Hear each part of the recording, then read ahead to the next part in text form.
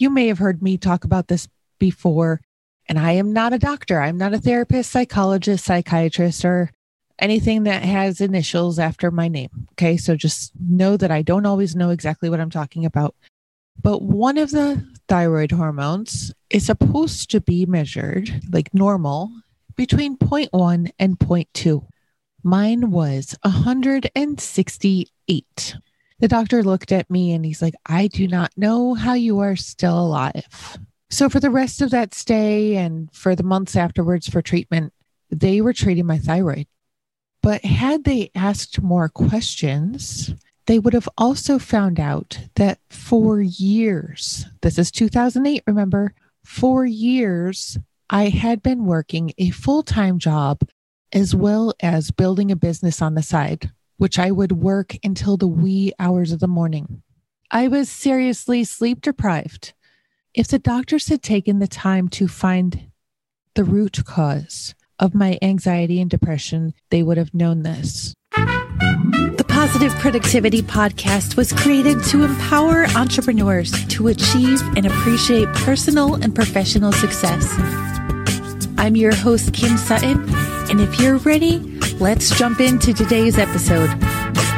Hey, dear friend, I'm so happy you're here to join me today. This month on the Positive Productivity Podcast, we're talking about physical health. I know you may be wondering, well, what does health have to do with productivity? And I can tell you so much. When my physical health has been struggling, my productivity has struggled right along with it. For example, when I am eating at my worst, I get all sluggish, I'm tired all the time, I need a nap in the afternoon, and I'm likely gaining weight. When I'm not taking care of my thyroid, the same happens. My metabolism goes to practically non-existent and I need naps and I get irritable and I'm just not hungry. So I'm not nourishing my body. So I'm tired some more and it's a vicious cycle. In episode number 703, I talked about how we need to take responsibility for our mental health. And what I didn't share in that episode is that when I went to the mental hospital in 2008, the diagnosis that I received, in my opinion, was wrong. And it's really important that I share this with you, not because I want to point fingers at the doctors and not because I want to say that they were 100% wrong, because they did have a point, but they were treating the symptoms and not the cause. Let me explain. When I was admitted for anxiety and depression, and let me just put it out there, trigger warning, suicidal thoughts, they did a blood test. And what they found was that my thyroid levels were way out of whack. You may have heard me talk about this before, and I am not a doctor. I'm not a therapist, psychologist, psychiatrist, or anything that has initials after my name. Okay, so just know that I don't always know exactly what I'm talking about. But one of the thyroid hormones is supposed to be measured like normal between 0.1 and 0.2. Mine was 168. The doctor looked at me and he's like, I do not know how you are still alive. So for the rest of that stay and for the months afterwards for treatment, they were treating my thyroid. But had they asked more questions, they would have also found out that for years, this is 2008, remember, for years, I had been working a full-time job as well as building a business on the side, which I would work until the wee hours of the morning. I was seriously sleep deprived. If the doctors had taken the time to find the root cause of my anxiety and depression, they would have known this. I was sleep deprived. Now remember, this is all in my humble opinion. I don't believe I should have been on all the meds that they sent me home with. I should have been on a prescription for sleep, exercise, and more self-care.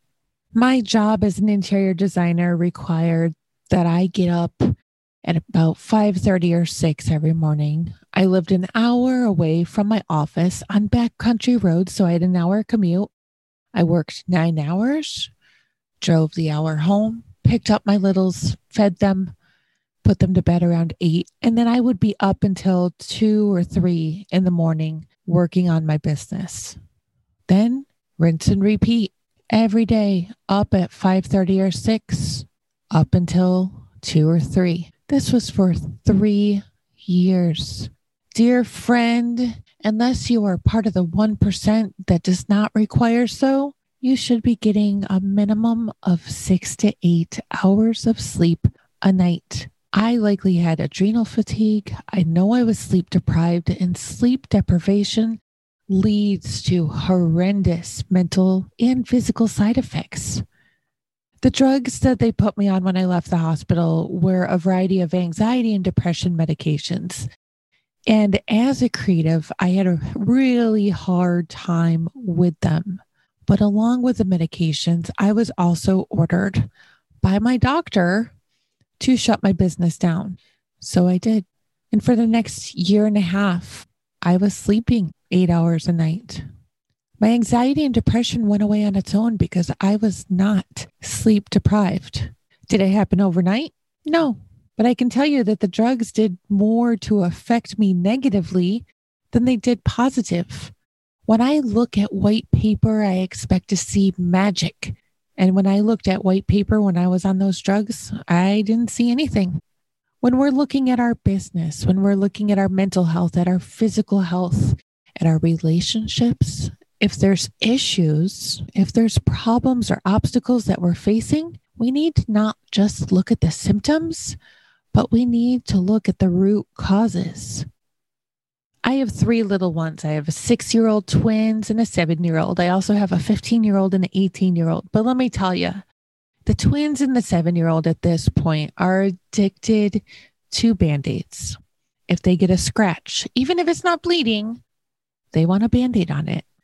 But we need to stop putting Band-Aids on all the areas of our life, especially our physical well-being, where we need to investigate further. Ignoring the root causes can be very expensive and very costly in more ways than just financial. Ignoring the root causes could unfortunately cost us our life.